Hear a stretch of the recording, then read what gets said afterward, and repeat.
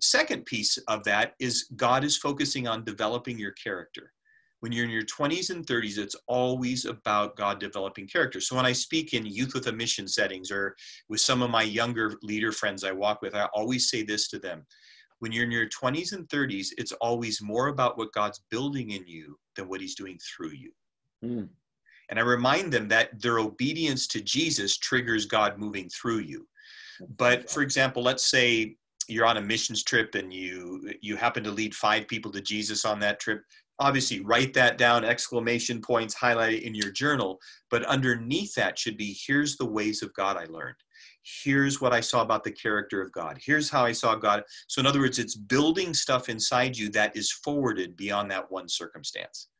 So in that season of your life where, again, I often find young people, they look at, our founder of Facebook and they all think their life should be like that. At 20, I should be. So if they're 25 and they don't have a house and the car and the spouse and the kids, they think something's wrong.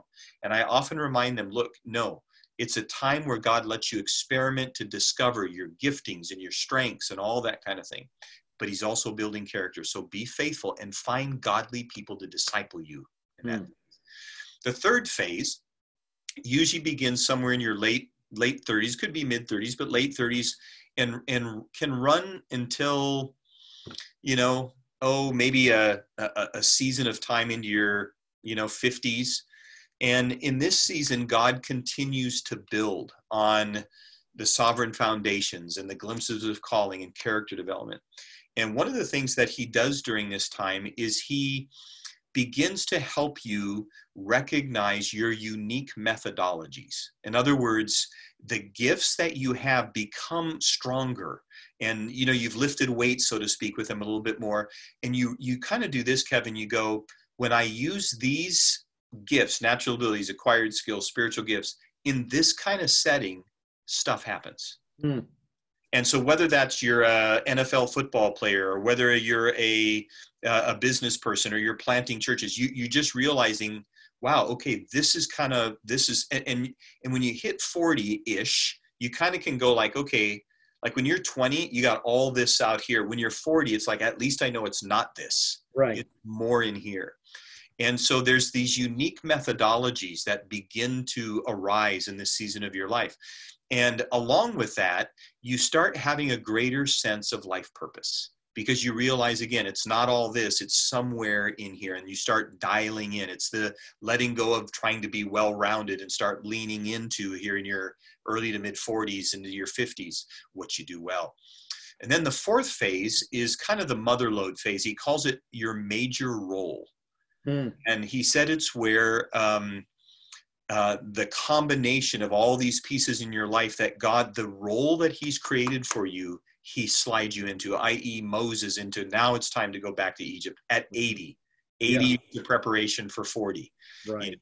Or Jesus getting baptized and the Spirit comes on him and now's the time, And so with that, we begin to recognize, okay, there's the major role. And then Bobby calls it convergence. And what he means by that, it's like if I do a math equation, Kevin, with it, it would be seasoned, tested character plus the mature use of your gifts plus a God-determined sphere of influence. And when that all goes and combines like that, let's just say your late 50s, there's a 10, 15-year run of your life where it's like you sense, I am fulfilling the purposes for which I've been born.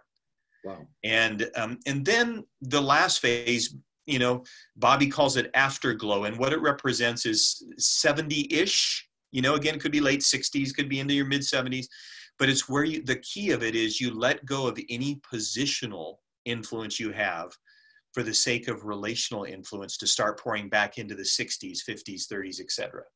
Wow. And so remember, as we started this conversation, only 1 in 3 finish well. So that's what a finishing well life looks like. So the rabbit trails tend to be, for example, as a young man or a young woman trying to grab position too fast. And then you burn out at 40 and then you're not interested in fulfilling God's call. I just want to survive. or it could be the rabbit trails of bitterness or resentment or sin or those kinds of. Now we have a redeeming God, so he can redeem all that as we align to him. Sure. But that's and so what we do actually in our leadership journey that you asked me about earlier, Kevin, one of the things that we do is we take the months of April and May, and we give those 2 months to helping people flesh this out in their lives. Wow. So it gets pretty exciting. But God's shaping process is something as disciples that we've got to understand and come alongside others in, because I think we can just chase the end result. But by the time we get there, we're not really prepared. And when God's trying to push stuff through us, we fall apart. Yeah. Does that make sense? It does, Dave. Boy, that's so good. I have not heard of Bobby Clinton. It seems to me that John Eldredge wrote a book. He must have gotten Bobby Clinton's stuff, but Eldredge wrote a book almost similar to that in terms of the 5 phases where, I think he may have used Yeah, I know those. Yeah, where you're the beloved son to the cowboy. And teaching a group of men from John's book on that. I think it Fathered by God, I think is the name. That's it. Yes, yeah. And what we did is took them through those, and then at the very end, on like the last weekend we were with them, I laid out this Bobby Clinton stuff, because then it also kind of created a bigger bed for it to lay on. But yeah, the developmental side, which is really disciple making, isn't it? Right. Well, and the great thing, and I just was also thinking about Dan Allender. I don't know if you know Dan out on the West Coast. I don't know him, but I know of him, yes. And that whole idea of helping people to understand their story, that our life is telling a story. We don't have that in our culture. Other cultures understand that better, but our culture is not, as we've lost a little bit of touch with that, which I think has affected our understanding of discipleship. So let me kind of see if I've got a summary of where we've been, just to make sure we're all still there. So this idea of vocation, that God has uniquely gifted and shaped us and called us and given us certain things that we're naturally gifted in, along with certain spiritual giftings and desires. So there's a sense of vocation, and that is kind of our calling. That's who God wants us to be. Let's shift a little bit into discipleship. I know I didn't summarize that as well as you could have. No, that's great. It's great. Let me just ask you, you gave a definition of disciple making in your book, that if I've written it down here right, it's reproducing the character, ways, and mission of Jesus in those around you, expecting them to multiply the same in others. Did I get it right? Right on. Yeah. All right. So tell us a little bit about that. And this is why I want to spend some time on this. We hear a lot about Christians, but we don't hear a lot about disciples. The scripture, I think, only really refers to followers of Jesus as Christians about 2 or 3 times. Yes. Jesus is always talking about, if you want to be my disciple, come and be my disciple, follow me. So what is it that give us a little bit of understanding about how did we get lost on discipleship in our culture? Your definition seems really straightforward and easy. Why aren't more people talking about this? Why does it feel like we're you're awakening us to something that we should have known all along? Hey, I know. I can feel that too, Kevin. And I think somewhere in our culture, we got, so I'll say this and I'll flesh it out. We got Bible study centric. Yeah. And the way to grow is knowledge of the word, versus Jesus teaching us that it's actually the transformation of the heart.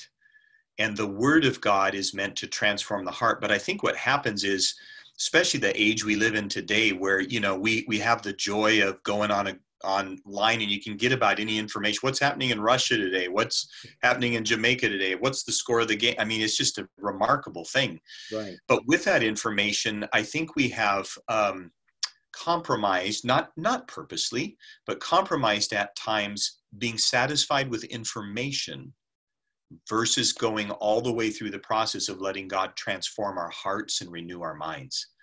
And I often will tease pastors, like if I'm speaking at pastors' gatherings, I will say to them, one of the greatest hindrances to disciple making is Bible studies. And they, of course, I got their attention. And I say, I'm not lowering the Bible. Keep that here. All I'm saying is, I'm raising disciple making, because disciple making always asks the question, how does this apply to my life? Or how do I obey this in my life? Where Bible studies can often be a lot of information. Then let's close in prayer. Yeah. Now you can transform a Bible study into real disciple making by asking two questions. What did the Holy Spirit reveal to you tonight or today? And secondly, how are you going to obey this in your life? Yeah. And so one of the things that we deal with a lot is the process of transformation, which you and I may have chatted about before, but it's it's for the first time we've kind of printed it here in the new book, but it's a process where when God reveals something to us, in other words, it's kind of that word in Greek is the parting of curtains, where like, I didn't see it. Oh, now I see it. And, you know, when you're preaching on a Sunday morning, someone gets revelation. It's like, oh my gosh, well, that's the Holy Spirit parting the curtains, because it had been there all along, Right. but now I see it. And our response to that is really simple. It's either disobedience or obedience. Right. And it's, you know, Jesus in Matthew 7, he who hears my word and does it, obedience, is a wise man he who hears my word, same premise, and doesn't do it, disobedience, is a man who is foolish. And I think what's happened, Kevin, is oftentimes we have a culture of knowledge and learning the Bible, but we're short on anybody showing us how to make that transformational in our life. Does that make sense? That does. That's really good. You know, somehow we, and it's amazing how frequently we've all done this, but we've read Jesus's commission, again, to use your word there. And we said, when Jesus said, go and teach them to, it seems like we've said, teach them to know everything that I've commanded you. But he doesn't say that. He says, teach them to obey all that I've commanded you. Yeah. So what a great shift. I don't want to move off of this until we hit this really hard, that discipleship is all about obedience. It's not about what we know unless we're also obeying what we know. And there is, in too many of us, a big gap between what I know God wants and what I'm actually living out in my life. And I love what you're saying, Dave, and I know this is hard for those of us who've been to seminary, hard for us who've are church leaders and Bible study leaders to hear. But we have been teaching for information rather than teaching for obedience for a long time, and it's really weakened our discipleship. In fact, boy, I've got a couple of things, but before we get there, I want to ask you this. You're actually taking discipleship outside of the church. Mm-hmm. You're saying, wait a minute, most people would think, I got to come into the church building and get myself discipled. You've actually said where you work, wherever you're spending your life in your vocation, is probably one of the best places to begin to do discipling. Could you say a bit about, for those of us who spend a lot of time in church, why did you move it outside the church? That's great, Kevin. Yeah. And I really do believe that the local church is supposed to be a disciple-making hub, you know, but I think, again, some of the work that we do with an organization that we're part of called discipleship.org, we did a survey amongst ourselves a number of years ago, and we found out that it's around 80%, again, give or take, of pastors have never been discipled. And so when you speak to them of that, they relegate it to the education department of the church. Yeah. And again, there in most seminaries, there's not even a disciple making 101 course. So it's just not there. And I think one of the things that we have to look at is disciple making is still Jesus's original plan to change the world. Right. It starts with the church, and we have every vocation there on a Sunday morning. I don't mean literally, but you know what I mean. Generally, we have dozens of vocations represented.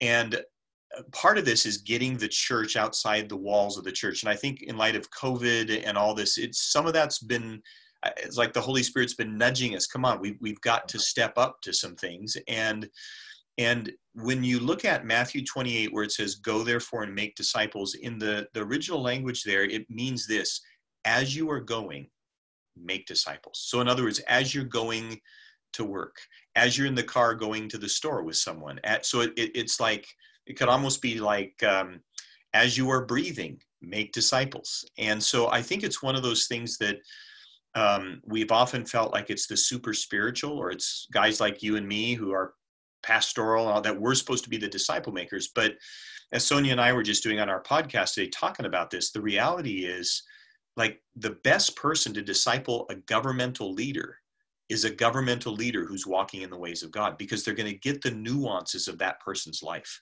And we could say the same about the book, the butcher, the baker, and the candlestick maker, right? We could say the same thing. And so, yes, a lot of this has to do with kind of making it simple. Like, if we want to change the world, if we want to change our society, the way to do it, it's very Jesus-like, it's stealthy. You don't have to go announce it all to everybody.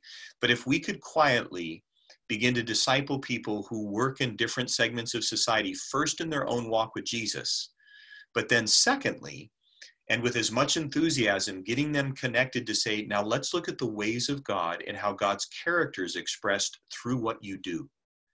That is a game changer. And I think, Kevin, one of the missing pieces on this, which again we address in the book, is how the character of God is directly associated to vocations. And it's like, we obviously see Jesus as the shepherd, Psalm 23, and so therefore it's easy for us to see how a shepherd of a flock is in their vocation. But we have to realize, like, one of the fun ones for me is thinking of the God of technology. Because you and I remember when we first got online and we'd hear the bomb, bomb, bomb, bomb, we remember all that. Well, today, if we're not on, and that sometimes would take 30 seconds to a minute just to get on. If we're not on in 3 seconds now, we're banging our computer like, what's the heck, and all this kind of stuff. But have we ever stopped to think of the speed processing of God? That right now, he knows where the littlest ladybug is in Japan. He knows what cycle Mars is on, and he knows what that person's doing in Russia right now. And God's processing speed is faster than I can click my fingers. And so our processing speed of our technology is a minuscule representation of an aspect of God's character. Wow. And it's easy to put that, like, say, on construction, someone who's called to business and construction. God is the one that laid out the plan with gopher wood of the ark, the way the temple was. God, every vocation that you look at, you can tether back to Scripture in the sense of God's character. His first vocation was expressed through Adam as a gardener. Right. We see, like, when Cheryl and I love Hawaii, we met there, we're married there, we're missionaries out of there for years. But when we go back there, sometimes we get up early in the morning and we'll watch the sunrise, and how you see it's dark. And then, like, if you're on the island of Oahu, you see it coming over Diamond Head. And all of a sudden, it just gets a little bit lighter, and then you see the first rays popping through, and then you watch as the sun kind of finally moves all the way to that place of majesty over the Pacific Ocean. That the design of that requires an artist. Yeah, that's God the artist. And so when you look at these things, and we flesh it out a bit more in the Great Opportunity, I think it's really important, Kevin, that people tether what they do to God's character, so they realize, oh, this is what God's trying to push through me to show the world.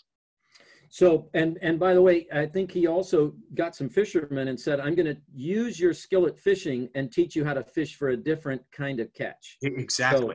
So it's a great thing. Yeah. Let me ask this question. What do I do? How do I'm going to get practical with you for just a second.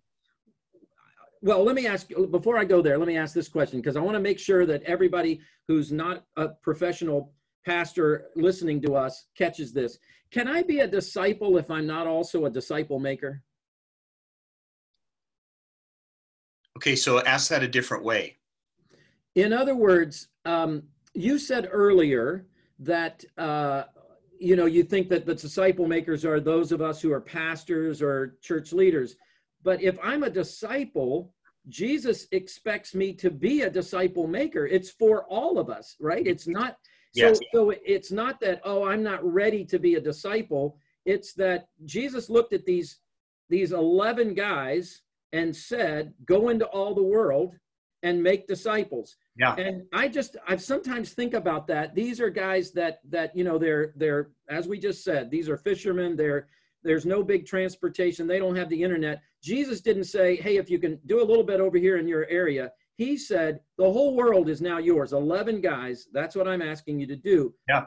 And they didn't feel prepared. They had just abandoned him, or they were about to abandon him. So I guess my point is, I want to make sure everybody listening to us is hearing, and I want to make sure I'm hearing it right from you, that this is for everybody. Yes. The idea of helping others to make disciples from how do I want to say this now? The idea of who's supposed to be making disciples it's every disciple. Yes.